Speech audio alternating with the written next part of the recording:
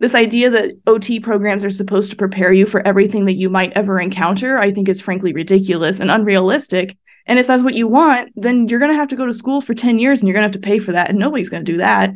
So the whole idea is to teach you how to learn and how to think like an occupational therapist. What makes occupational therapy practitioners different is the way that we think, not necessarily what we do.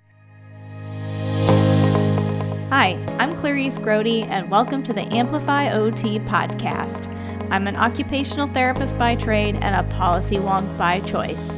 This podcast is here to help you survive and thrive in the U.S. healthcare system through a better understanding of policy, advocacy, and value-based care. So, let's dive in.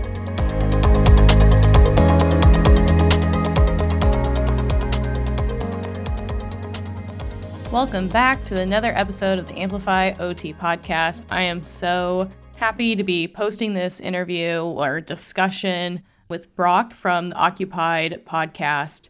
I love his podcast, especially the in-depth conversations that he gets to have. So this is a longer episode than what you typically will have here on the Amplify OT podcast, but it's such a fantastic discussion that I wanted to make sure to share it with you.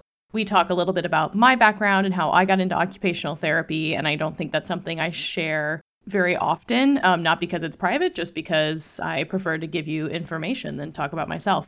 So if you want to hear a little bit more about my background and growing up and how I got involved in all of this stuff, then definitely listen in. We also have an in-depth conversation around the full scope OT movement on social media, our thoughts around the movement, some of the messaging behind it and what we think of it. Also, great conversations around the role of professional associations and how we can really create change within our profession and the importance of being involved as well as supporting your associations that are doing some of this advocacy work on your behalf every single day.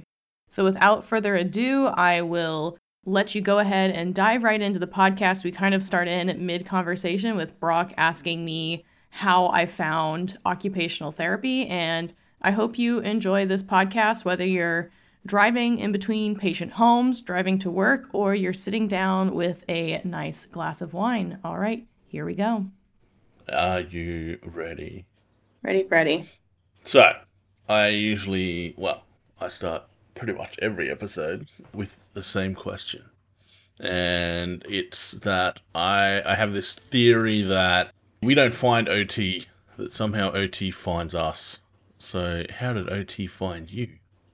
Well, I originally went to the University of Iowa to study music therapy.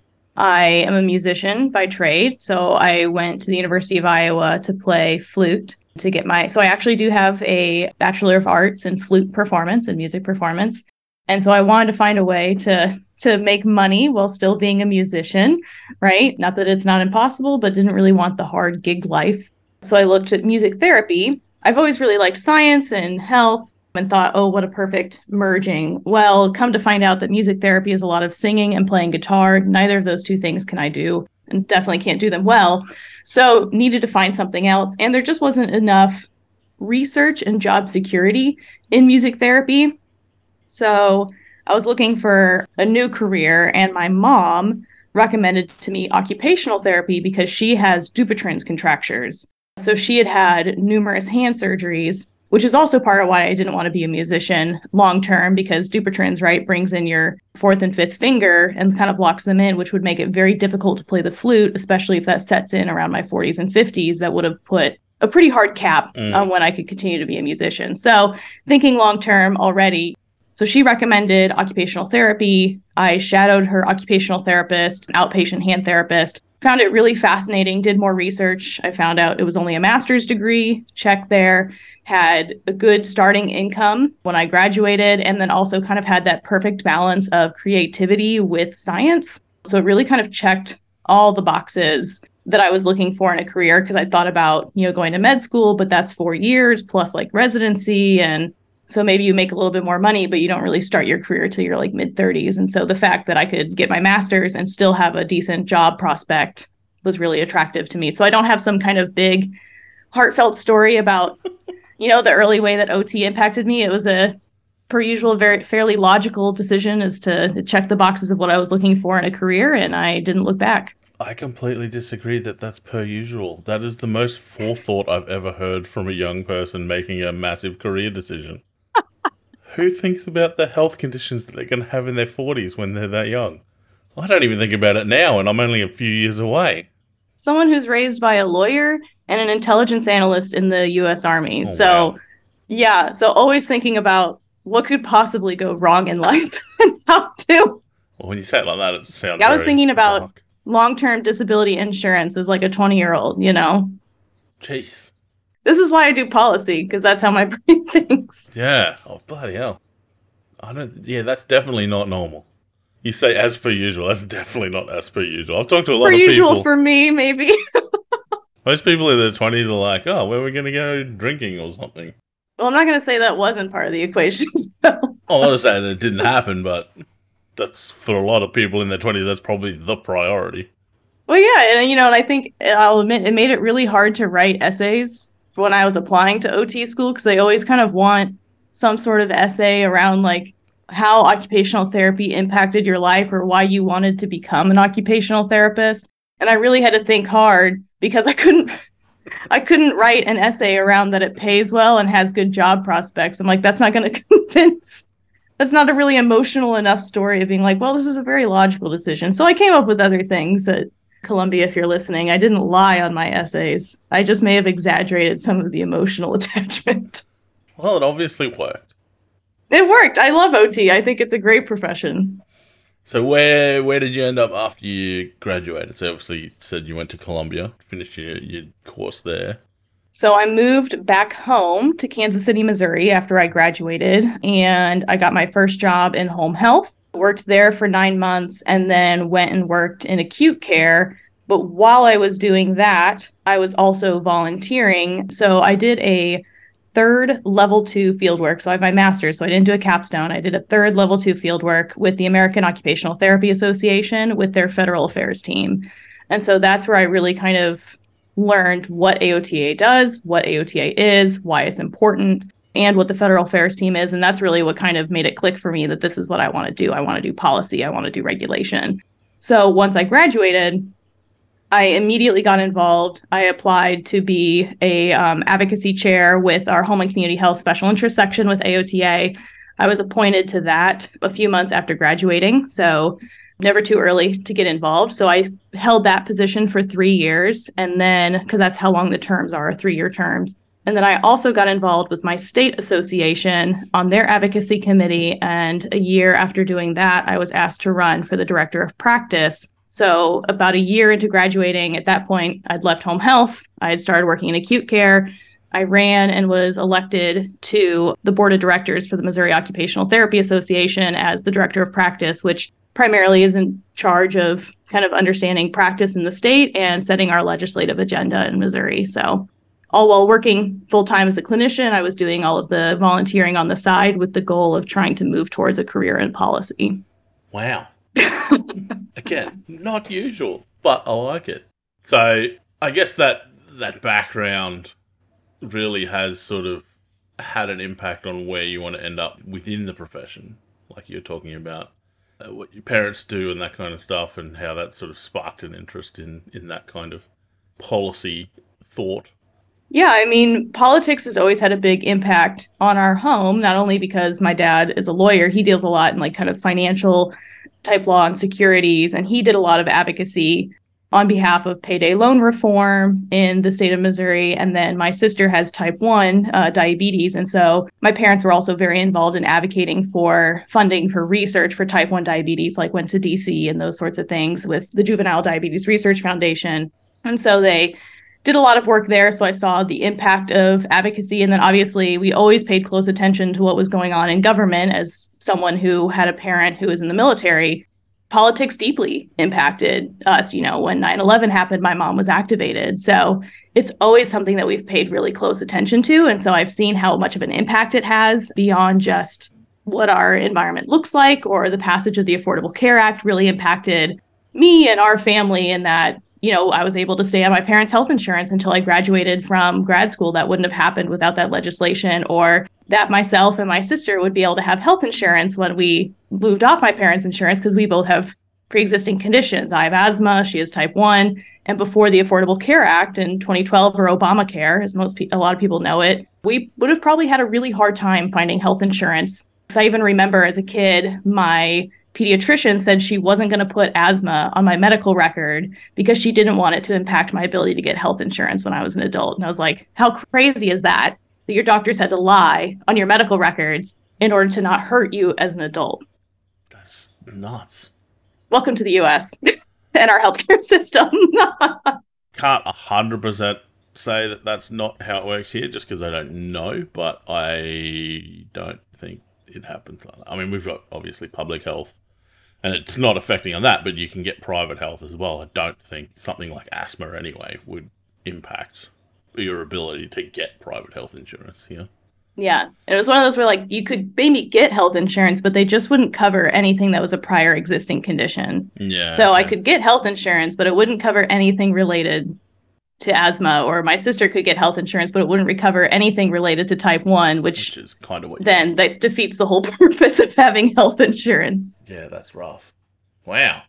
And it's interesting, I think, your perspective and why it seems so different from other people's is, I guess I'm probably drawing on my own personal experiences. Yeah, okay, I pay attention to what's happening in government, but for most people it's like that's where it stops. And it's like, oh, okay, such and such got elected, or they're trying to push this legislation through, or this is going to impact us. And most people don't really have the level of understanding to know how that's going to impact them on a, say, in this instance, like an OT, like a professional level. Like, okay, they're going to push this through, or this other party's been elected to government. How is that going to impact? Until, obviously, in Australia, it's OTA comes out and says this party, because so before each election, OTA is usually pretty good about sort of, they usually will send out, I guess, a summary of how the different parties are going to lean with regards to health-related issues. Like, they're just trying to essentially make their members, or give their members the opportunity to make a more informed choice when it comes to election days and stuff like that. But for most people, until they get something like that, wouldn't have a clue. And I'm saying most people, like me included, I'm aware based on what's on the news, but I'm not that tapped in that I probably properly understand the politics side of it. And I think that's fair in the US. I think people forget that when you're voting, you're not just voting for your own personal beliefs. You're also voting really for whether or not you can continue to practice your job and get paid the same. You know, the way that we primarily have two parties, the Republicans and the Democrats. And depending on which way you vote, they support different things in healthcare or have different visions for how our healthcare system should look, which is a large reason why I even went to the fieldwork at AOTA, because that was when the Republicans took control of the House and the Senate. Donald Trump won presidency, and there was a lot of rhetoric around repealing the Affordable Care Act. And they did make numerous efforts to repeal the Affordable Care Act, which was the, big change overhaul of the U.S. healthcare system that provided a lot of opportunities that people probably didn't even realize that they're utilizing until that would have been taken away. So that's a large reason why I got involved, because I said, well, if they're going to try and take this away, I want to make sure that my voice is represented, because that bill also had a huge impact on occupational therapy because it required certain health insurance programs to cover occupational therapy services. And so if an OT isn't covered, then no one's paying for it, and therefore jobs go down. Yeah. And I was like, I am not about to graduate into an area where all of a sudden all the jobs wash up and disappear because they changed how health insurance works. Yeah. We saw similar, or not quite the same, but similar sort of thing during COVID. So there's a lot of different funding avenues here that did currently exist before COVID, but then during COVID they were sort of extended, or OT was included in a lot of ones that weren't previously included, and they were initially included sort of on a set time, so it might have been 12 months or so, and then they got extended, etc. And there's a lot of advocacy, mostly from OT Australia, around those and making sure that OT was included in those, that Like, if that didn't happen, the number of private practices that I reckon would have gone under during that sort of, especially that initial period where there was lots of lockdowns and that sort of stuff, Yeah. would have been exponential. Like, it would have been so damaging to the profession, not just the profession, but like people who actually utilize OT services, because there would have been essentially essential workers, so like government services, so our public health services, and that's it, because no one else would have been deemed essential and wouldn't have been able to get paid for things like telehealth and that kind of stuff. So, but that was again another thing where people aren't tapped in enough to understand that, hey, this is going to impact, or how this is going to impact us as a profession, as me as a worker. But part of me is like, do they need to be? Or do we just need to, like, I'm a member of OTA, am I alright just supporting the organisation that does know what they're doing and will sort of, I guess, go into bat on our behalf? Yeah, right. That's part of that. It's a privilege to not have to worry about it. And I think that's, I always say that the best way that you can be an advocate, especially if you don't have a lot of time, is by being a member of your state and your national associations, because regardless of whether or not you're a member, you are benefiting from the work that they're doing on your behalf. They're not going to pass a piece of legislation that says this only impacts AOTA members. That would be ridiculous. So we are inherently benefiting from the work, but then people see the negative effects when there aren't enough people who are members, because, right, what associations are able to do is a direct reflection of how much money they have, how many members they have, because you can't have, like, let's say, like, it would be fantastic if we had like 5 lobbyists at AOTA, but you can't hire 5 lobbyists if you don't have enough money to do that. Or people would love to see additional resources. Well, all those resources take time and they take money. And unfortunately, we have to rely a lot on volunteers, like what I did with AOTA, because there just isn't enough membership dues and money to hire someone full time to do that kind of work. And so you kind of get what you pay for. And so if you want more to be done, you have to really encourage more people to be members. And you don't have to agree with everything any organization does, because there's always inherently problems within any organization. But, you investing in your membership is basically buying you the right to not have to pay as close attention to what's going on as you probably should.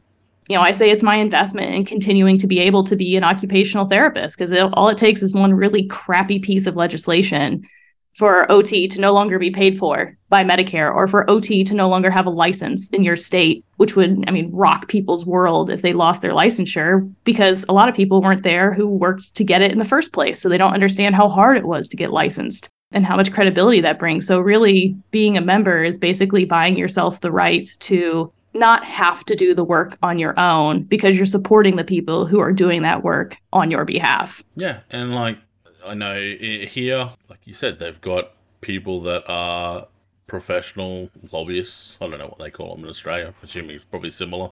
That work for OTA, who have those connections in the political world, that do that kind of work on our behalf. And like 90% of the time, they are working on it before I've even heard of it.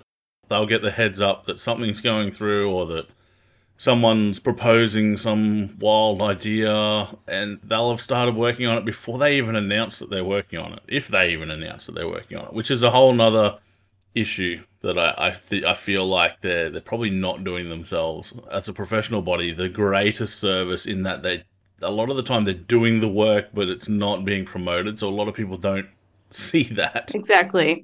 Right. And that also takes time and money, right? Communications. And do you want them to spend more time telling you what they did, or just doing it? Yeah, well, that's the thing. And that's what I think is hard. I always say, like, if just because you didn't see the fire doesn't mean there was one that was already put out. Yeah. And that's kind of how it works in politics. There are so many things that happen that you never hear about, or you never saw the original plan because someone intervened on your behalf before it rocked your world. I think it's kind of like a bit of a circle with professional organizations, in that you kind of need to promote what you're doing in order to, so that members feel like they're, getting their money's worth, or they see what their money is doing. But then, like you said, you need to be putting most of your your resources towards actually doing the work, especially given that they are, like you said, mostly volunteer hours going into those kinds of organizations, then you need to kind of make the most of what time you've got. I've been pitching for ages, like OTA just needs to do like a monthly podcast or something, like here. AOTA has one now. I've heard they used to have one way back when I started this, and it was kind of dormant back then. Like it must have been 2013, 2014. There used to be one. But yeah, and I was like, that's probably where I got the idea from. I'm like, I don't know what, I'll do it for them. Like, I don't care. Like, yeah. Well, that's what they had. AOTA, right, had a capstone student who wanted to come in and do a capstone with AOTA on podcasting, and it ended up being really successful, and he's made himself a nice little contract out of that now. So talk about making your own doors and making them open. He made a door for himself, and now he's got a job. Yeah, because I think what you were saying before, too, is with regards to being a member to those sorts of things, like that's how they generally swing some influence as well. Like if like AOTA or OTA went to the government to petition something and went, here, we're representing these 7 people, the government would be like, okay, see you later. Oh, I always hated that. So when I worked with the Missouri OT Association, our membership was really low at the time. We had, I think, like 300 members. I think like 150 or to 200 of them were students, and there were over 6,000 practitioners in the state. So that's a very small percentage. And so when we go and meet with legislators, we tell them that we represent occupational therapy practitioners in the state of Missouri and our students, and gave them their whole pitch. And we always hated getting the question, how many members do you have? And I'm around 300. And how many practitioners are there? 6,000. Okay, thank you. Mm. And so it didn't really give us a lot of, as leveraging powers we might have liked to have had. Yeah. And I just think about that. If we had all 6,000 practitioners pay $75 a year to be a member, man, gosh knows what we would be able to do with all that. We could have hired someone to help us. Well, we see that like with different unions as well. Like I know in Australia, like the nurses union is really, really strong, and it's partly probably due to some of the help that they've hired to help them with the different things that they're advocating for. But in a large percentage of that is the fact that they've just got such a high percentage of members. Mm-hmm. I remember it was my very first job out of uni, and the university, it was like in a big city, and parking was always an issue. So there used to be this dirt block of land across the road from the hospital that originally is privately owned, but the dude who owned it used to charge people like $5 a day to park there. And then I can't remember, I think he sold it, and the people that who bought it refused to let health staff. They weren't doing anything with it. I think they were just going to sit on it, but refused to let health services use it, even though it was literally like right across the road from the hospital. And the nurses union essentially made the health district buy the land. Then the hospital owned it and could be used for whatever they wanted. That was the first time I was like, man, these guys have some pull. And a lot of it's just due to the numbers. And like obviously we don't have as many numbers as a profession like nursing, but I don't think it's necessarily total numbers. It'd be more percentage of the profession, because like my example before, if there's 100,000 OTs and you've got 7 members, then obviously what you're representing isn't represented by the majority of the profession. Whereas if you've got 6,000 OTs and you've got 5,500 members, there's a good chance that obviously they're seeing in you something that they feel is important, and you're representing what they want. Well, and if you look at it from a business marketing perspective, right, as someone who owns a small business, you have to think about who is paying you, right? And so when, I've heard complaints before that, AOTA focused too much on skilled nursing facility, focused too much on educators, and kind of left out private practice or left out these folks. But then when you talk to those other groups, they say, well, how many of you are members? And none of them were members. I'm like, okay, well, if you have educators and students who are your primary people who are your members, are you going to put out more content for the people who are already paying you? Or are you going to put out more content for the people who aren't, in the hopes that maybe they will? And like, I don't know, I'm more likely to respond and to take someone's thought into consideration if they're already a part of my membership program or have bought my course versus someone who's never going to buy from me in the first place. Like, why would I listen to that person? Now, AOTA is obviously different. Like, they are more profession driven. They think more about what's most important for the profession versus any individual member, but it's kind of the same thing, right? There's that value in numbers. And so if we had like APTA, right, or the American Physical Therapy Association, they are so private practice focused because so many of their members are in private practice. And so they are responsive to the demands and the interests of one of the largest group of members. So if you want something to get done, the best way to do it is to have a seat at the table. And in case of an association, the best way to have a seat at the table is to be a member and volunteer. Get involved. Then you're more likely to be heard. Yeah, 100%. Speaking of your private practice, how did Amplify OT come about and what does it do? So Amplify OT, I started it in 2020 as a website and a blog. Mostly it was twofold. One, I wanted to get information out there because I found it really frustrating trying to find information that was really specific to occupational therapy and to my specific needs. Because I think AOTA did a fantastic job putting out information, but it sometimes misses that clinical connection. And to be fair, a lot of that is because many of the people who are writing some of the briefs are not always practitioners. They're lawyers or lobbyists. And so it's hard to kind of make that clinical connection. And so I wanted to produce information so that I could help other people get the information that I had been looking for and save them some time so they could better advocate for themselves and for the profession. And then the other part of it is that I wanted a place to write under my own name in the hopes that I could use it as kind of a portfolio to get a job in policy. Now, there was a few life things that kind of came up and some opportunities that came up that ended up allowing me to actually pursue growing Amplify OT full time instead of working for a corporation or a health agency. So I'm fully non-clinical. I work fully from home. I work fully for myself doing contracting. So I do various things. I do a myriad of contracts with different groups, providing different resources. And then through Amplify OT itself, like me, I have a membership program that I launched in January. So what I do through that is I provide courses and educational materials on Medicare, which is our federal health insurance program that really influences a lot of reimbursement. So I deal specifically with adults.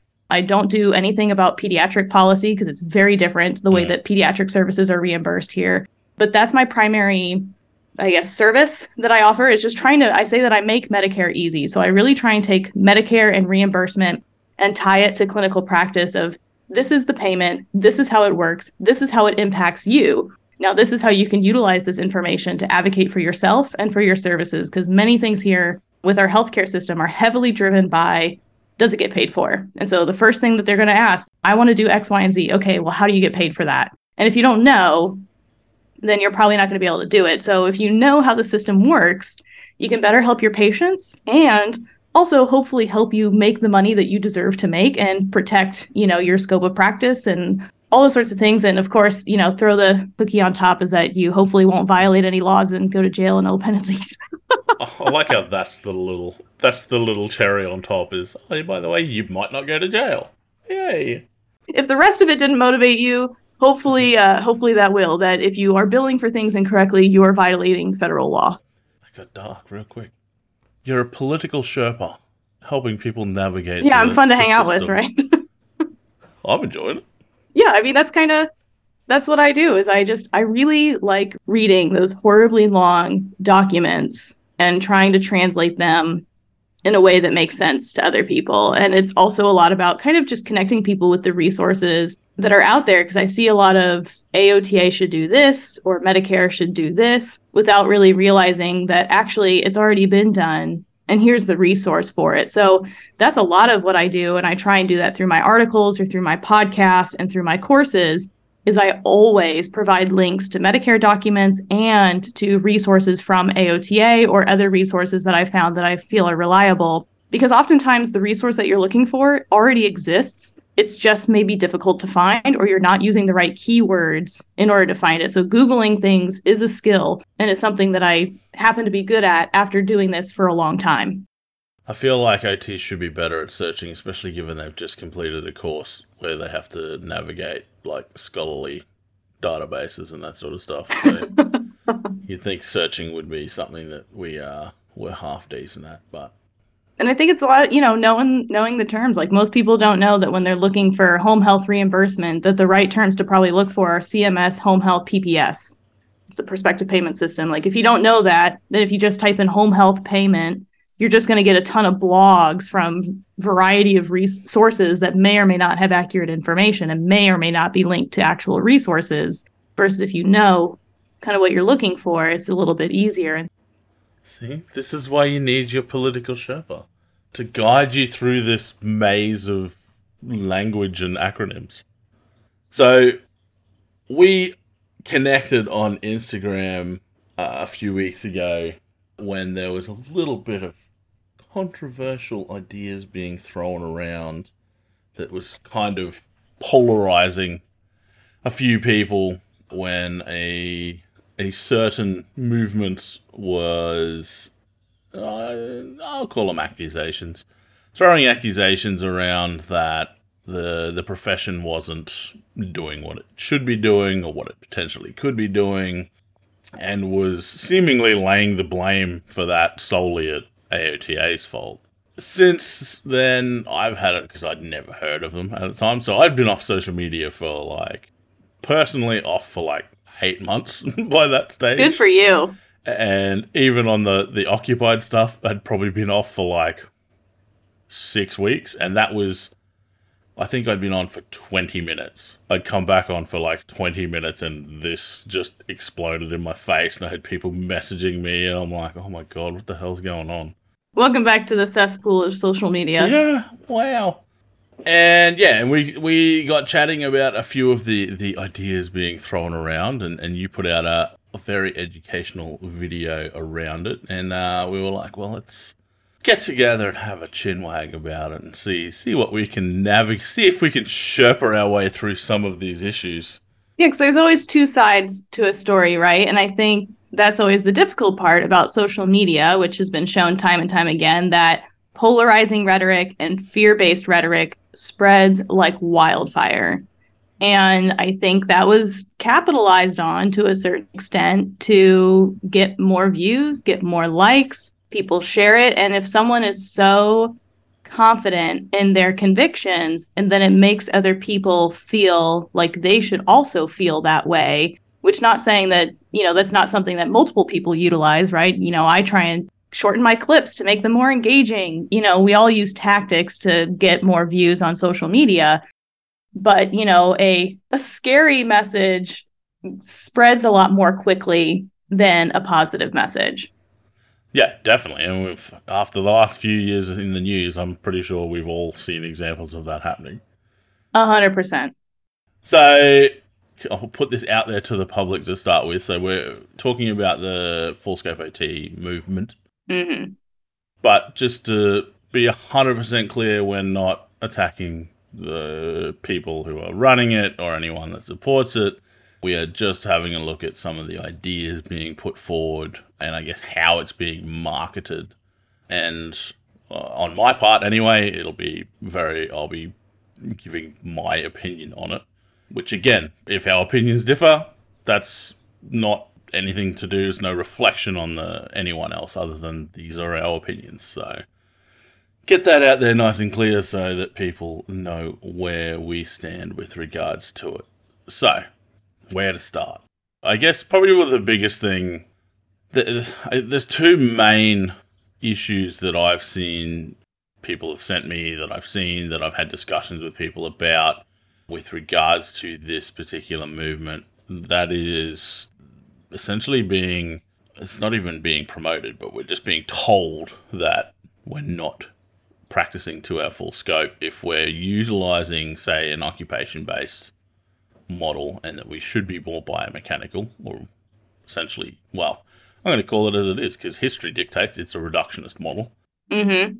And the other is that that's all AOTA's fault, because apparently I don't know the exact rhetoric that was used, but it was essentially they're promoting the movement away from any kind of biomechanical setting what's being called the traditional medical model, Yeah. which generally refers to hospital, any kind of institution, so inpatient rehab, skilled nursing facilities. Home health is sometimes included in what we call the medical model, but it could also be a community-based service because it isn't community. So there's been a lot of rhetoric around that. There is some implications that AOTA is moving away from the medical model or is trying to no longer support occupational therapy services in the medical model. And there's been some, in my opinion, shoestring theories around why this is the case. But if you look a little bit deeper or do some of your own investigation, you'd see that actually a large majority of the resources that are available to practitioners have to do with the medical model because a good chunk of people work in the medical. I worked in 2 medical model settings because if you work with adults, chances are you work in one of those traditional, quote unquote, traditional medical model settings and deals with Medicare. And so, I mean, we can get into all to that. But yeah, that's kind of the gist of it, is some implications that we're being failed as a profession by our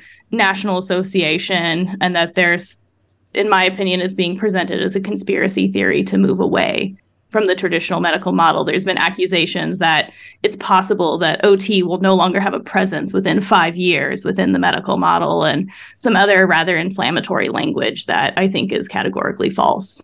It seems to be and correct me if I'm wrong, because you're probably much more well-read on this, that it's AOTA pushing schools to stop teaching it.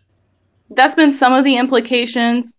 There's been some blame on ACOTE or some blame on, so right within the US with OT, we have ACOTE, which does accreditations for our occupational therapy programs. NBCOT, which is the National Board Certification of Occupational Therapy, which runs our national licensing exam. So if you want to practice in the US, you have to take the NBCOT.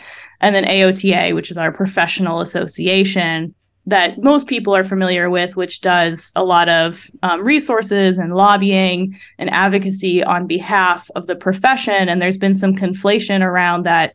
There's been a lot of pressure, I guess, from these organizations to make schools no longer teach. There's been accusations that schools are no longer teaching anatomy, or they're no longer teaching physiology or biomechanics.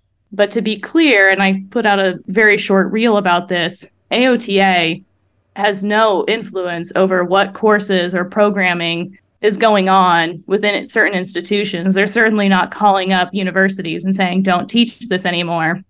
If anyone were to have any kind of influence on that, it could potentially be ACOTE, but ACOTE just writes the standards. And as long as programs are meeting those standards, which they are relatively vague, which is purposeful, but they do have, specific language, there's certain language to kind of show what kind of level of competency you have to have in certain categories. It begins with a B. I should know this working in Bloom's university. taxonomy. Yes. That's it. Bloom's taxonomy.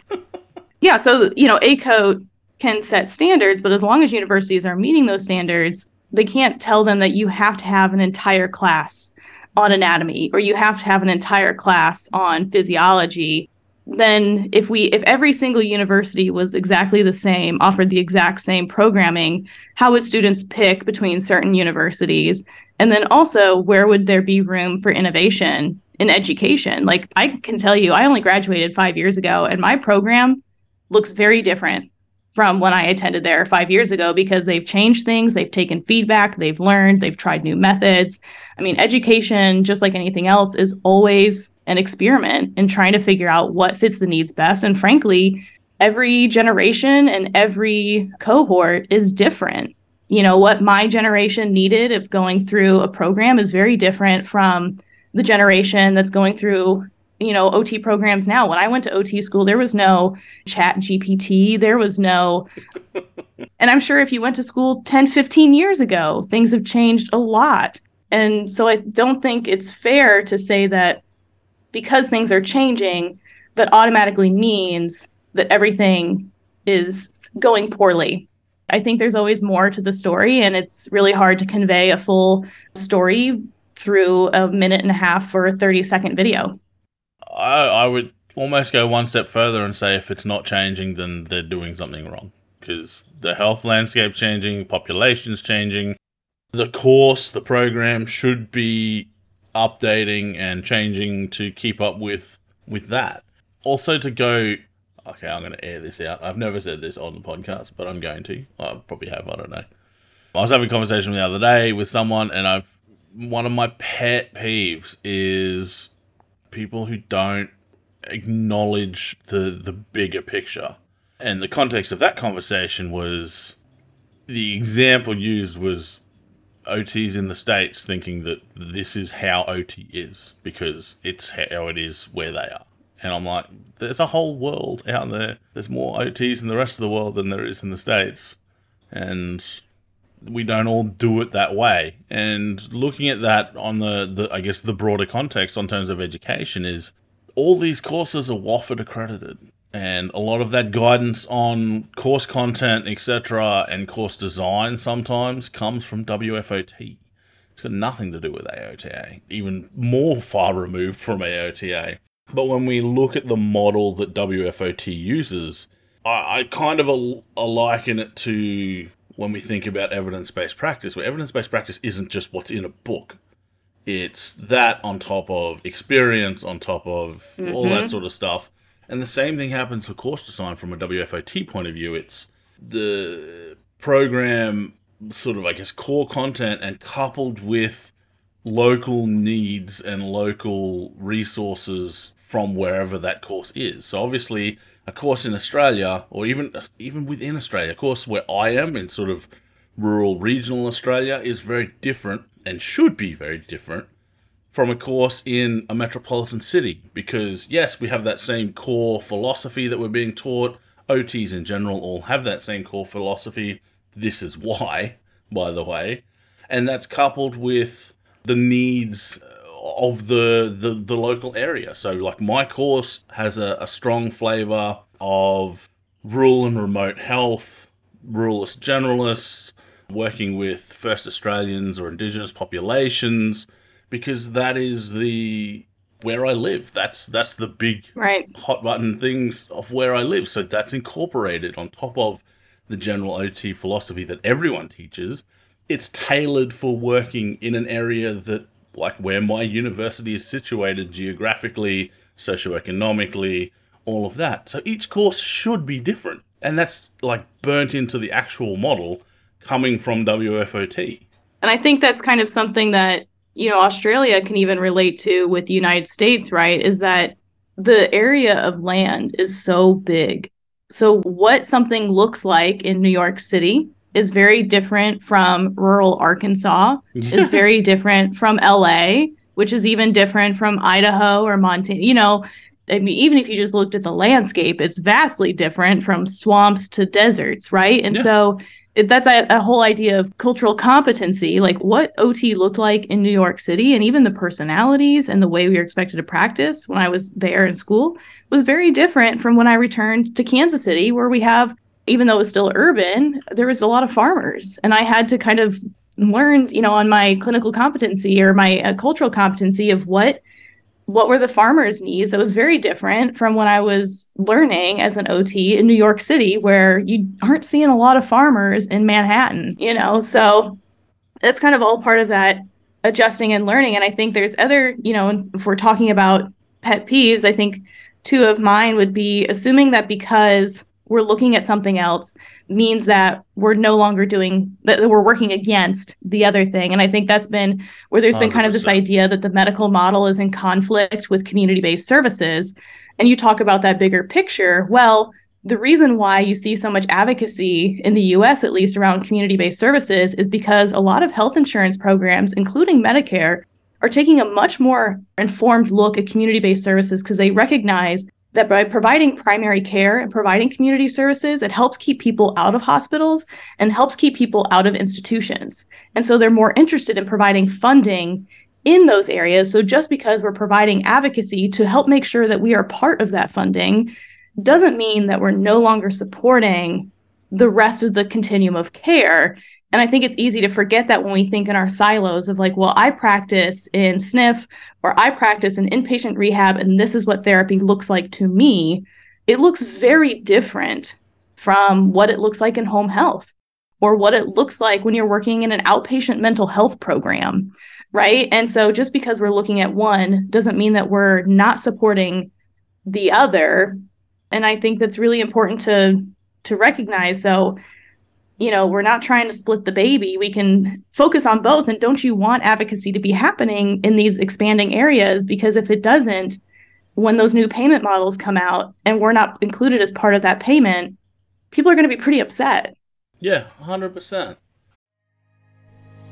Are you ready to take your occupational therapy practice to the next level? Then look no further than the Amplify OT membership. You heard that right. Amplify OT has its very own membership program. This membership is designed to help occupational therapy practitioners just like you stay informed about the latest developments in Medicare and advocacy. You will have exclusive access to resources, webinars, the Mastering OT Policy and Medicare course, Q&A sessions, plus the ability to DM me your questions and get answers fast.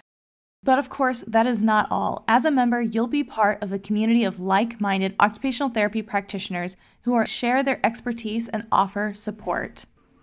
So, by joining the Amplify OT membership, you'll be able to stay up to date on the latest Medicare regulations and guidelines, learn how to advocate for your patients and your profession, connect with other OT practitioners and students to share your knowledge, and you'll have access to those exclusive resources and webinars so you can reach your full potential as an OT provider. So don't miss out on this opportunity to take your practice to the next level. Sign up for the Amplify OT membership today by going to the link in the show notes or amplifyot.com/membership. Don't forget to stay informed and be the change that you want to see in our healthcare system. Today's episode is proudly sponsored by MedBridge, your go-to resource for advancing your occupational therapy career and, of course, getting those necessary CEUs. If you are passionate about staying at the forefront of our field and enhancing your skills, MedBridge is a comprehensive solution. With the MedBridge subscription, you gain access to an extensive library of high-quality live and recorded courses led by industry experts. So stay up to date with the latest advancements in occupational therapy, explore evidence-based practice, and enhance your clinical skills. One reason that I really like and recommend MedBridge is because they have both intervention-based courses and policy and reimbursement-based courses, and that is a rare find in a CEU company. But here's the best part for our OT Amplifiers community. If you use the promo code AMPLIFYOT at checkout, you'll unlock an exclusive 40% discount on your MedBridge subscription. Yes, you heard that right, 40% off with the code AMPLIFYOT, that's AMPLIFYOT. This is a fantastic opportunity to save some money, elevate your practice, and support Amplify OT. So don't miss out on this chance to supercharge your professional development and head over to medbridge.com, use the promo code AMPLIFYOT, and enjoy the benefits of MedBridge while also supporting Amplify OT and all the free resources that we produce here, like this podcast. So again, head to medbridge.com, use the code AMPLIFYOT at checkout, and we also have the link for you in the show notes. This all or nothing approach, I've never, in any example of anything really in my life, it's never worked. No. It does come across as very combative. And this isn't just in this instance, this is in any instance in life. If you're completely bullheaded about this is their opinion, but mine is different and mine is the way and everyone needs to see it my way, without sort of finding that middle ground, then yeah, you're going to come across as aggressive, and you could say it as nice as pie, it's still going to come across as aggressive. 100%. And you're never going to make any progress. And I think when we're talking about being culturally competent and thinking that bigger picture, there's been a lot of rhetoric around fixing people or making them better. And, just because someone's older doesn't mean they need special treatment, which I agree for some people is the case, but not for all older adults. And if we aren't kind of providing special treatment, are we really providing patient-centered care?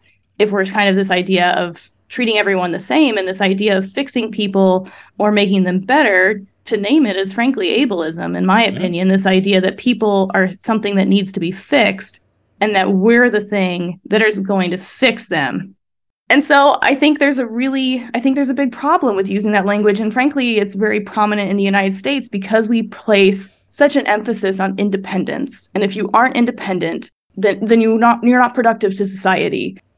I think that's a big part of that clinical competency, right? That like I recognized for some of my patients in acute care when I was working with them, their goal wasn't to be able to dress themselves. In fact, for some cultures, their goal was to be able to have their family be able to take care of them. So instead of focusing on the patient and making them try to do something that they didn't care about, and once they go home, they're not going to do about, I put a lot more emphasis on working with the family of like, okay, here's what we've got going on. Here's the safest way to do what you want to do. And there's nothing wrong with that, or respecting people and where they're comfortable at. Like I always told people who had, different bodies or different functions that like, I don't care how you transfer as long as it's safe. And if you're doing something that's unsafe, then let's have a conversation with it about how we can make it safer. But it's your body, it's your function, and you know it best, far better than me as someone who, if you can't see me, I'm an able-bodied individual. It's not my place to tell someone that you need to be fixed because of what you're doing wrong. Now, if you're doing something horribly unsafe, like I had a patient who had an amputee and he was using 2 milk crates stacked on top of each other in his shower as a shower chair, we had to have a conversation around that. That's not safe. No, yeah. I could see that going pear-shaped. Yeah. Yeah, exactly. It could go downhill very quickly. And so that's where we have a conversation. But again, that's different from telling someone that you need to be fixed. And I think that's a way that we see in certain settings, like inpatient rehab and outpatient therapy, tend to be much more focused on biomechanical and this kind of rehab, or like you're saying, reductionist model of fixing people, because that's really how those settings are set up. Like an inpatient rehab, in order to go there for the US, you have to be able to tolerate a minimum of 3 hours of therapy a day. So the entire like reimbursement program in inpatient rehab is with the idea of making you better. So in order to believe that you are making someone better, you have to automatically believe that there is something wrong with them, which is very different from the perspective of home health. Or, so what you're able to do in inpatient rehab is really different from what I could do in home health. Like in inpatient rehab, you've got probably an hour and a half a day with that patient. You can do all sorts of fantastic interventions and exercise, and you kind of have to use some more biomechanical interventions because you have the time and you have the ability to provide those repetitions that people need for more biomechanical interventions to be successful. But when I'm in home health and I have 30 minutes with the patient and maybe I see them 4 times before they discharge, I'm not going to do a lot of biomechanical interventions because I'm not going to be there to follow through. And let's be honest, every time you prescribe that person a home exercise program, they maybe do it twice before it falls into the bottom of papers underneath all their magazines. So I focus a lot more on occupation and what's meaningful to that patient. And if what's meaningful to that patient is exercise, then I'm going to help them with some exercises because that's what's meaningful to them, and that's being patient-centered. And I think that's where people have kind of liked this idea, the rhetoric of the terminology full scope OT, because it is this idea, people think that it's this idea of being patient-centered, right? And this is where I think sometimes the language of full scope is a bit contradictory sometimes to the messaging that's actually behind the concept of being full scope. Because like I personally am not opposed to practitioners utilizing the full scope of their capabilities. Encourage it. Utilizing every tool in their toolkit. Exactly. That's the whole point. So if you are only doing occupation-based interventions and saying absolutely no exercise, I would say that is just as wrong as saying all exercise, no occupation-based. 100%. And so I think that's where sometimes there's this conflict and where we need to do some research of what really is the messaging behind certain movements. And that goes for this movement as well as any other movement that, whether it be a movement put on by the Democratic or Republican Party or whoever, you always have to kind of look into what is the actual messaging behind that, and does that align with the name of the program? Yeah, and I think that's where a lot of the people I've had discussions with seem to... I think that's where there seems to be a disconnect, because a lot of people are like, yeah, full scope OT, yep, totally behind that. And on paper, if that's all the information you're presented with, then yeah, 100%, it sounds great. Yeah. But the issue and I guess the controversial bit is when you delve into what's actually being put forward and why it's being put forward, it becomes an issue. Like there is a push within the movement around a swing back towards the medical model side of things. So one of their big issues is in like more specifically is schools, like you mentioned before, not teaching anatomy, not teaching physiology, etc. I just found this quote. So this is from the WFOT Minimum Standards for Education of OTs, and it's talking about like I spoke about before, the model that combines foundational knowledge with more local and contextual knowledge. And this is part of, so the foundational knowledge refers to the expectations of content knowledge with which students enter the profession programs such as human anatomy, neurology, sociology, and other humanities and sciences. It combines everything. Yeah. So it's talking about social knowledge. And I think this is where one of the biggest issues that I've got is in a lot of the documentation from this movement, they keep referring to hard sciences, and nothing shits me more than that. Mainly because no one knows exactly what that is. It's actually it's a colloquial term anyway, mainly meant to be used for things like math, physics, where there's sort of what's seen as more definite answers to questions and that kind of thing.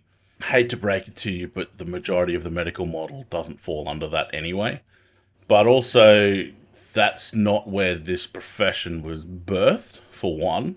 Mm-hmm. We're missing out on what makes this profession rich and valuable if we ignore everything that isn't, quote-unquote, a hard science. Because there's nothing then that differentiates us from any other profession, for one, which is our pet peeve of mine. Because I'm like, if we want one of the reasons, and this is like a whole other podcast episode probably, but one of the reasons why no one knows what we do, one of the reasons why we find it so difficult to describe ourselves, one of the reasons why some people are advocating to change the name of the profession is because we don't talk about it. We don't talk about it because we don't have this unifying identity, and one of the reasons we don't have that is for all the reasons that I've just described, because we're being pulled in every direction and no one's heading up this identity direction for the profession.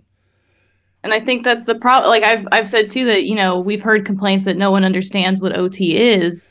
Well, personally, I think that there's a crisis of understanding of what OT is within our own profession. And I think part of that is because what OT is looks different in every single setting.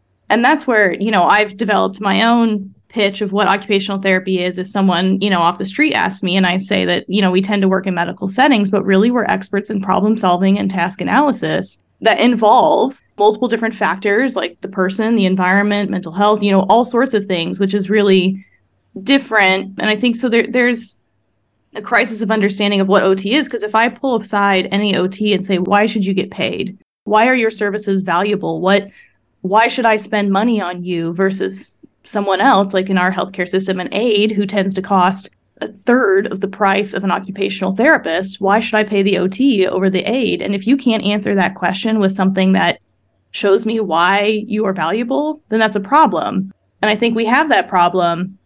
You know, that's something that I try and help fix with some of the information, is that's part of, right, that understanding the full story.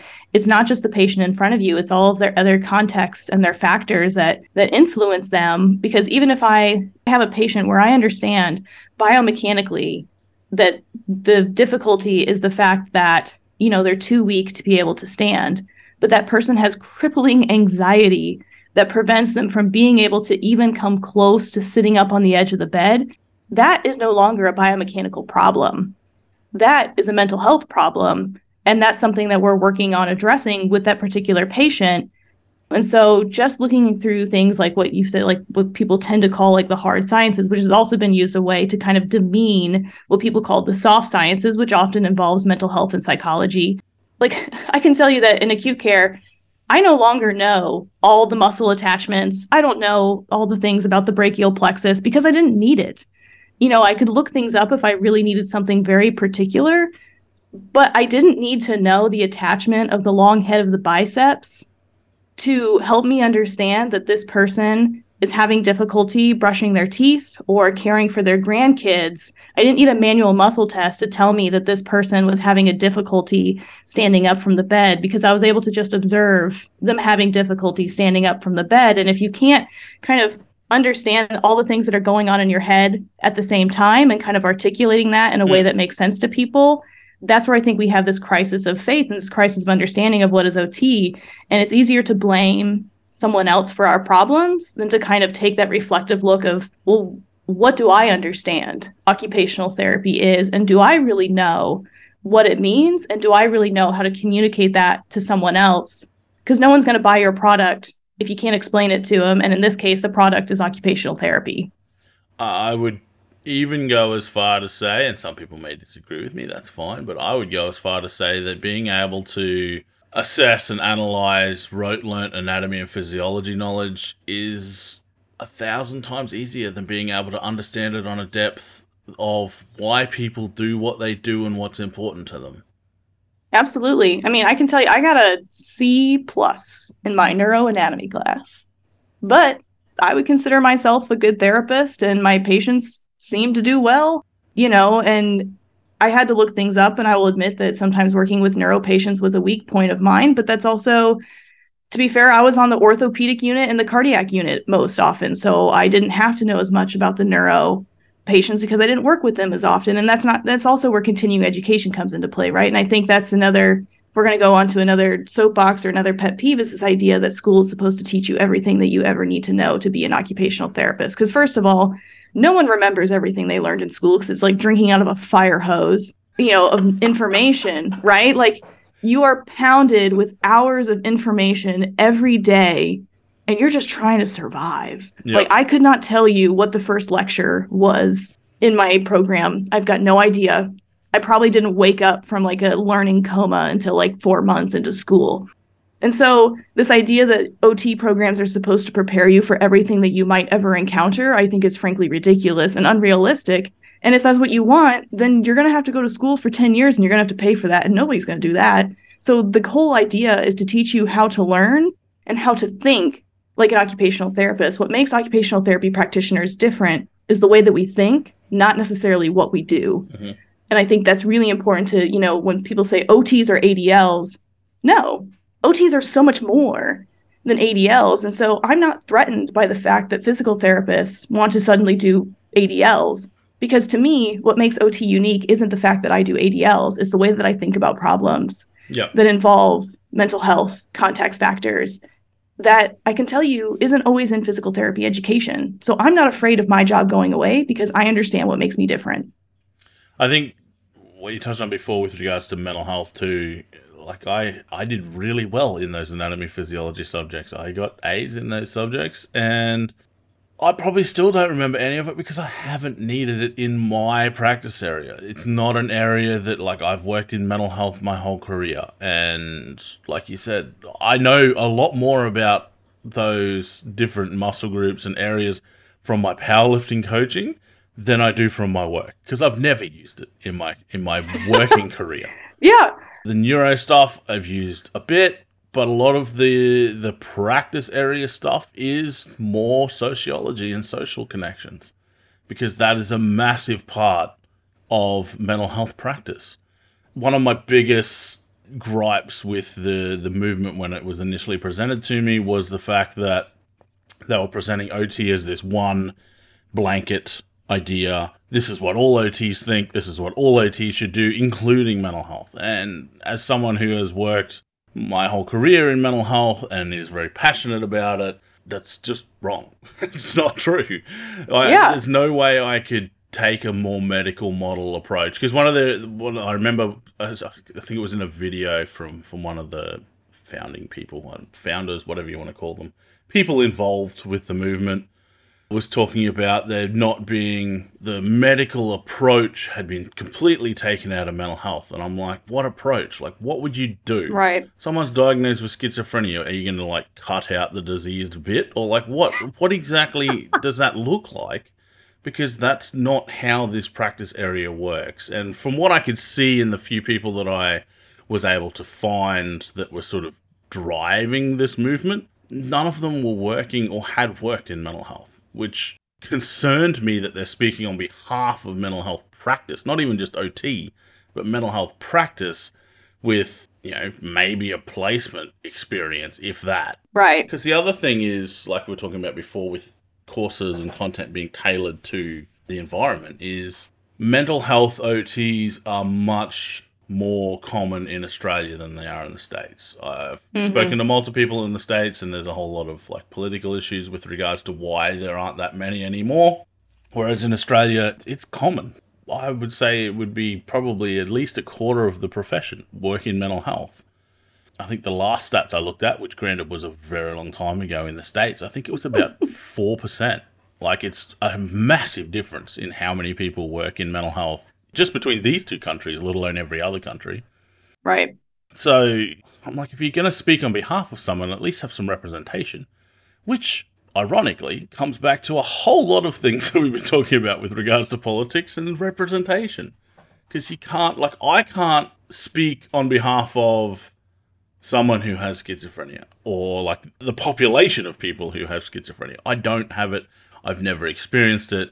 I have my professional understanding of some of the difficulties that the individuals that I've worked with have been through with that condition. And also, some people will have heard there's been an episode, I spoke to Rachel about her experience. Obviously, I've never worked with her, but I have that professional understanding, and that's it. I don't have a lived experience. I don't have a family member or a friend with that condition who I can draw on that. So me speaking on that population's behalf would be completely inappropriate. Right. I could speak on my experience with depression, but even then, that's just my experience. I'm not going to go out and speak on behalf of the population. I feel much more comfortable speaking out with regards, and again, I still preface it, did it in this episode, preface it that it's my opinion with regards to occupational therapy, because one, I've been doing that for a very long time. I've networked with a lot of people. I do this podcast where I talk to people from all over the world. I feel I have a relatively broad understanding of what's happening in the profession, who's doing what, that kind of thing. But even then, it's still just my opinion. I'm not representing OT as a whole. I'm not saying OT as a whole profession should completely change directions and go down this other route, because that would be inappropriate of me to be doing. A change like that, when you're looking at representation, if you're specifically looking at representation within a country, yep, fair enough, then you still need to have more than 2 members, unfortunately. Yeah. Otherwise, again, inappropriate. And your talk about, mental health, I think there's a specific incident that I'd like to respond to where Rhiannon Crisp, what's her last name? Crisp. Rhiannon. Yeah, Crisp. She produced a really fantastic documentary about occupational therapy. In one of her posts, there was a quote from Carolyn Baum, who's also a prominent person in occupational therapy, where she said, this is going to be butchering the quote, but the gist of it was, it's not about the diagnosis that brings people to occupational therapy. It's the disruption and the disruption in occupation that brings people to occupational therapy. And that comment was shared, and it was implied that thinking that way was lazy, and that was an excuse for practitioners to not do their job, or an excuse for practitioners to do a poor job. And to me, that made it very evident that the person had not worked in mental health. Because I remember Columbia was required to do a level 2 in mental health. So I spent 12 weeks in a temporary home for people with chronic mental illness. And so I remember having a really hard time when I first got there, because their medical charts were 2 pages. And these are people who are 50 years old, right? Mm-hmm. They're individuals with chronic mental health diagnoses and a history of homelessness. And so I had a really hard time because, too, I kind of sometimes, I grew up in the Midwest, and I kind of been raised with the mentality of, well, if you're not doing well, then you just do better. You just try harder and you get better, right? And I had a really hard time working in mental health because I didn't have diagnoses. I didn't have medical histories. Shoot, half these people, we didn't even know what their actual birth date was. We had guesses, but every time you asked that person, they gave you a different month and a different year. I mean, honestly, who knows if even the name that they gave us was 100% the name that they were born with. And that's what happens when you're working in some of these populations. And I remember going to my supervisor and saying, what do I do? I don't even know what the diagnosis is. So how am I supposed to work with these patients and, with these folks? And she said, well, it's not about that.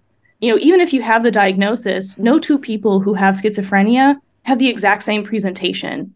And I think that's the same thing, right? Like no two patients with a total knee replacement are exactly the same. And so while understanding a diagnosis is part of it, it's not the end all be all. And if you only respond to that person's diagnosis, then you're really, again, not providing patient-centered care, which is evidence-based, which is the most appropriate type of care, and also what's reimbursed, mind you. There's a reason why someone's diagnosis isn't what qualifies them for occupational therapy services. It's about the disruption in function, the disruption in occupation. So I really had a strong reaction to this idea that by not understanding the diagnosis, that is somehow being lazy, which really I find just offensive to imply about someone. But, I think, again, that's just evident that you haven't worked in some of these other settings where really, she was right. When I spoke with my supervisor, she was 100% right that the diagnosis didn't matter. Once I started really responding and thinking about them as individuals and what they were having trouble with as an individual and what their specific symptoms were and their specific presentation was, I was able to be a lot more effective and frankly, a lot less frustrated when working with them. And I was able to have better outcomes because I wasn't so wrapped up in this medical idea of, well, if they have this diagnosis, then they present this way, and this is how I treat them. Because frankly, it didn't matter. Like I find that with students, right? I always find it funny when I have a student who is a level 1 or level 2, and they come with me and they're like, oh, I can't wait to see this next patient. I'm like, why? Like, well, they have congestive heart failure, and I've never seen a person with congestive heart failure. I'm like, oh, you have? I'm like, but they don't they're maybe a little swollen, like they might be a little puffy, but it's not like I might talk to them more about sodium intake or something than someone else who doesn't have CHF, but it's not really about the diagnosis. We're going to go in there and ask them about, frankly, their disruptions and occupations, what's meaningful to them, what they want to get back to. The diagnosis is part of it, but that's not the end all be all. That's not what I'm only focused on. And I think when you look at other settings, especially like outpatient settings, it is often a lot more focused on the diagnosis because it tends to be a lot more orthopedic in nature, which tends to be kind of your simpler population at times. If you have an elbow injury, it's easier to focus just on the elbow.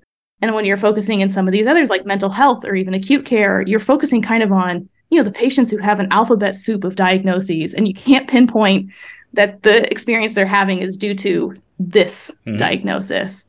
It's about the disruption in occupation. And I guess someone who's, to feed off that, he's sort of calling that concept the lazy way of working, obviously has very little to no understanding of the concept of occupational justice, which that's a kind of a core part of it, is occupational disruption, occupational deprivation, and that kind of stuff. But also, that's not a concept that's like exclusive to mental health. That's not a concept that should be foreign to any OTs, I would hope.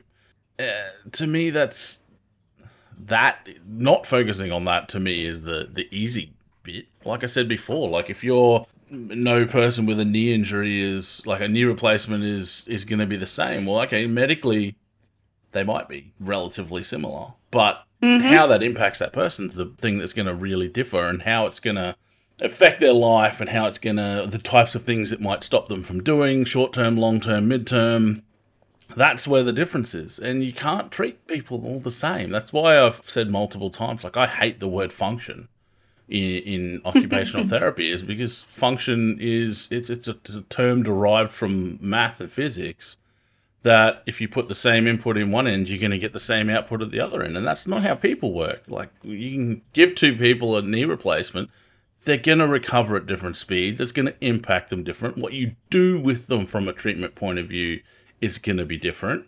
People aren't functions. We don't operate like that. We operate on a more social scale, weirdly enough. Sociology is a lot bigger part of OT than we want to believe, apparently, or that we're willing to acknowledge. And that frustrates me so badly. And I completely relate to what you're saying with regards to diagnosis, and I've said it on here a few times. Like, I can 100% do my job really successfully without knowing what a person's diagnosis is, because I'm not working with a diagnosis.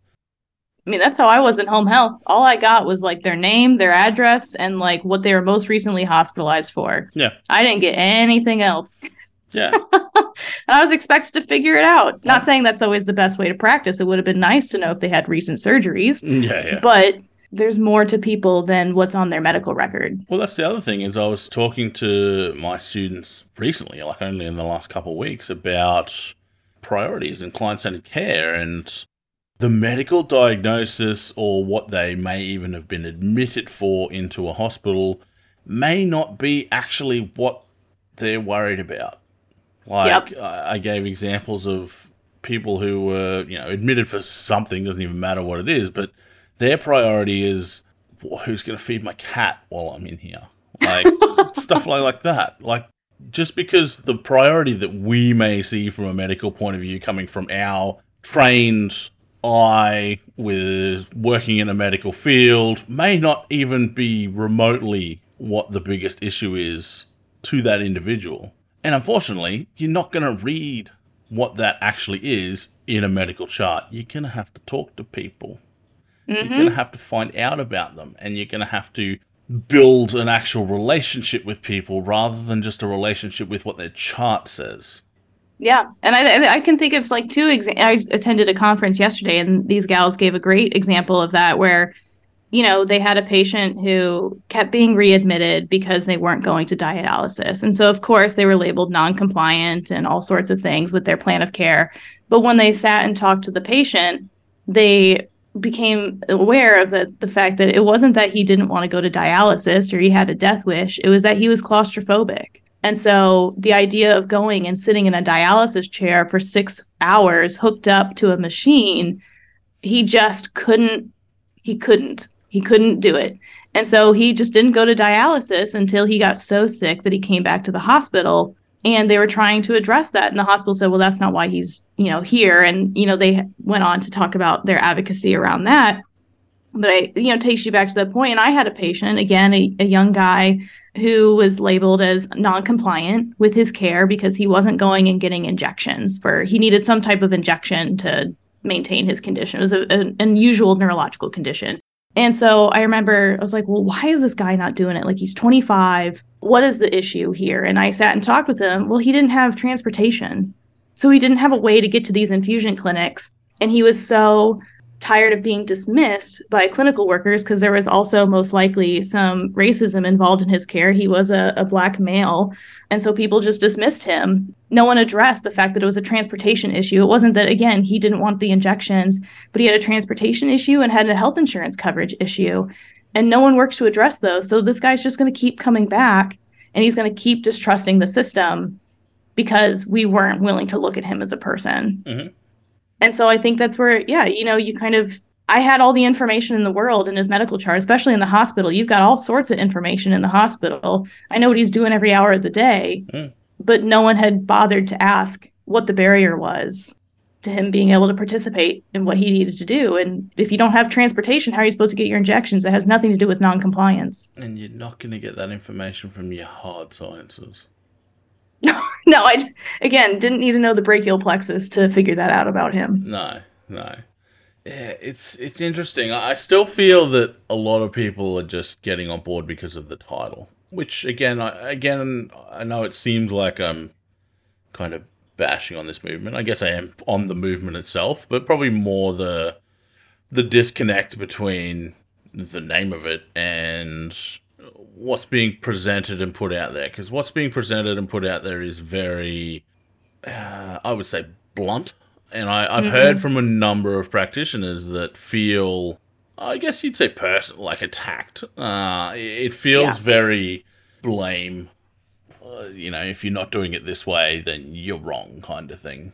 You're a bad therapist. You're lazy. Therapist. You're dumb. You're lazy. Apparently, that's been said, like you said, actually been overtly pointed out. Mm-hmm. And a lot of it just, like, I feel like the heart of it, it probably did start with something that was an issue for those individuals in their individual practice areas, something that was impacting them. But I just feel like the way that it's been managed, the way that it's happening, the way that it's being pushed, isn't doing them any favors, isn't doing the profession any favors. And you can kind of see that in I guess, some of the amendments. There's been some changes to the original petition, so to speak. And one of the last amendments was essentially saying, we're not changing any of the actual points that we're pushing, but we're changing the tone. It's in quotes. I don't know why it's in quotes, but the voice and the tone of the petition were revised. That's to dismiss the people who are upset about the tone. You only put things in air quotes to dismiss something. It feels passive-aggressive. Yes. Yeah, the key issue seems to be we don't like AOTA in the grand scheme of things. But the reasons why don't actually align with what AOTA does, as we've explored earlier. So I don't know. I don't really. Yeah, I can't get behind it because it doesn't make any sense to me. And there's too many differing messages, even between the frequently asked questions and the actual petition. There's differences in language. They're talking about a coalition in the frequently asked questions. And I did see somewhere where I think it's on their timeline. It has been formally made known that FSOTC is seeking to complement the efforts of our national bodies in supporting their efforts. That's not really clear in what they're actually pushing for. No. In the petition. It very much seems like we're going to storm this capital kind of movement rather than hey, let's make everything better. And I think, as I'll always say in my consistent messaging, is it's important to go to the source. Figure out where the information's coming from. Figure out what the data is. Just because something's in a chart doesn't mean that it's accurate information. Figure out how the way that questions were asked to get the kind of information. There's lots of ways to word a question in a way that gets you the results that you wanted. I just encourage people to do their research, never take something at face value. And that goes for, even our conversation here. Don't take us at face value. Do your research. Why I prefaced it at the start saying this is just our opinions on what we've had access to. And I know that there's going to be some blowback with regards to some people saying, oh, well, that's not what we meant. Well, that's fine. But that's how it's being interpreted by me. And that's obviously how it's being interpreted, at least most of it, by yourself. Which means that there's definitely other people that are out there that are interpreting it this way. So it might not be what you meant, if that's the case. But that's what you've said, and that's what's being interpreted. So that is a marketing issue. It's kind of like saying that bullying is a joke. If a joke is interpreted as bullying, then it's no longer a joke, it's bullying, right? Interpretation is important, and how something is conveyed is important. Messaging is important, and it's always a learning. And I think if, this is going to become a more inclusive movement, then fantastic. And let's see, proof is in the pudding. And I'd like to see that. And I'd like to see a more inclusive and comprehensive conversation and discussion around information, and making sure that information is accurate, because I have definitely seen instances where information is withheld to make things appear a certain way. And I think that's just important to recognize that, if you see something that doesn't really feel right, and this goes for Medicare policy and everything else, there's a chance that something is a little bit off, and to do your own research. And I think it's easy to feel like on social media that things are bigger than they are, because those who speak loudest tend to get the most attention. But just because there aren't people who are speaking really loud doesn't mean that there aren't people out there who believe the same thing as you. And, just because you don't know something doesn't mean that you're bad. It just means that you need to learn and look things up. I learn something new every single day. I've gotten things wrong, and that's fine to admit. And that's how life works, because no one, I think we've talked, no one can ever really be full scope. No one can ever really be, fully informed and the most evidence-based and the most client-centered practitioner. If that's what you expect of yourself, then I encourage you to seek your own mental health help. That if you are expecting yourself to be this perfect clinician, then you're setting yourself up for failure. And there's no such thing. And that's okay. I've made a large number of mistakes in my career, and I'm only 5 years in. I'm sure I've got lots more mistakes to go. I fail every day is what I say, and so give yourself a break and look up the information, make a decision for yourself. It's really hard to convey a nuanced message in 30 seconds, in an hour. And that goes for this podcast, goes for anything that I put out on social media. I get questions of like, well, this isn't always the case. I'm like, that's true, but I had a minute and a half to try and get a point across.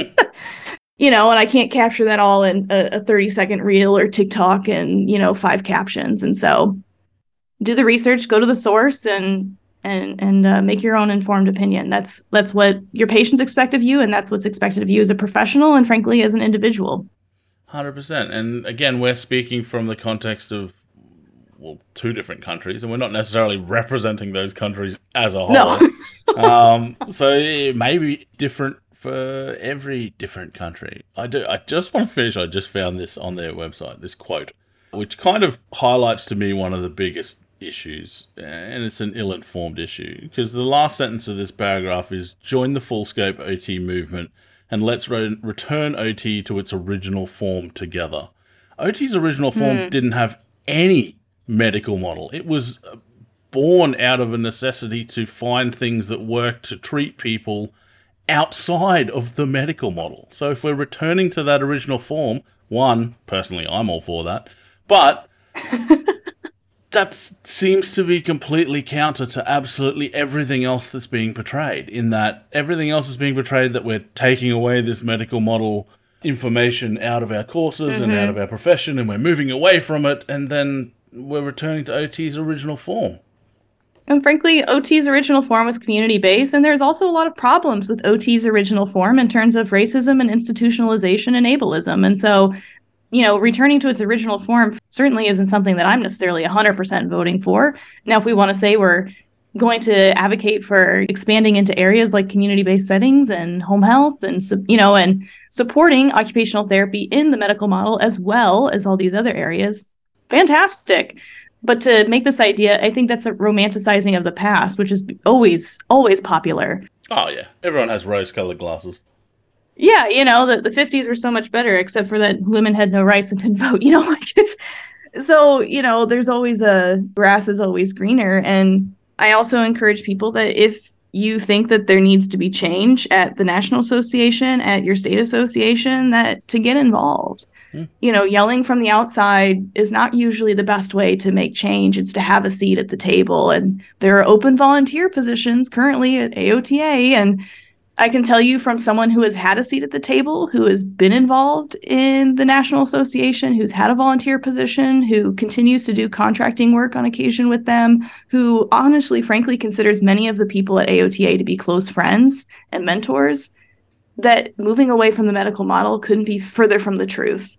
In my experience from working with these people. And I think that's one of the problems where I start to feel very personally about the attacks on AOTA, because you have to remember when you're attacking an organization, you are inherently attacking the people who do the work. Especially volunteers.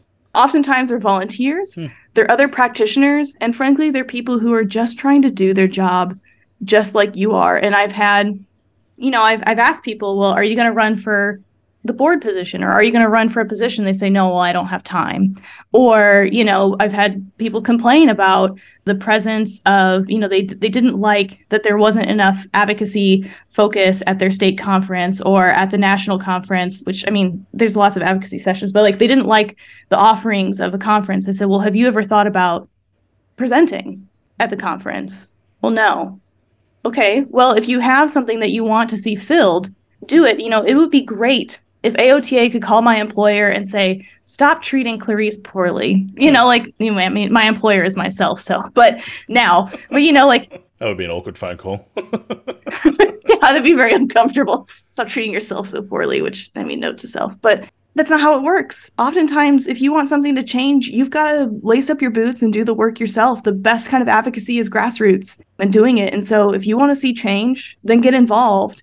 And I don't see many of the leaders of this organization actually getting involved or having a seat at the table.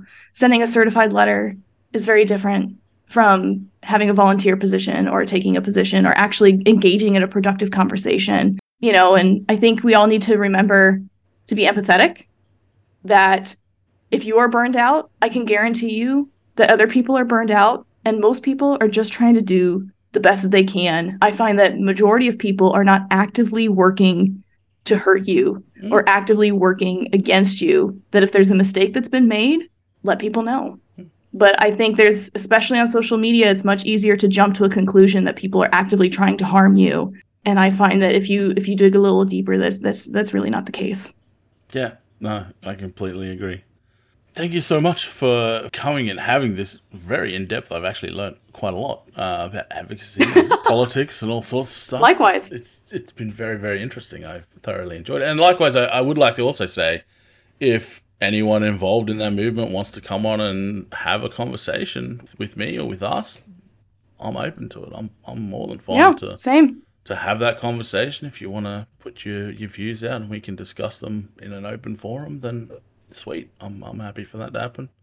Let me know. Yeah. And if you need a break from social media, take it. Yeah. Right? Well, I often find that when I take a break from social media, my worldview greatly improves. Yeah. Perspective. It's great. Awesome. Well, thank you so much for coming. And we will talk again very soon.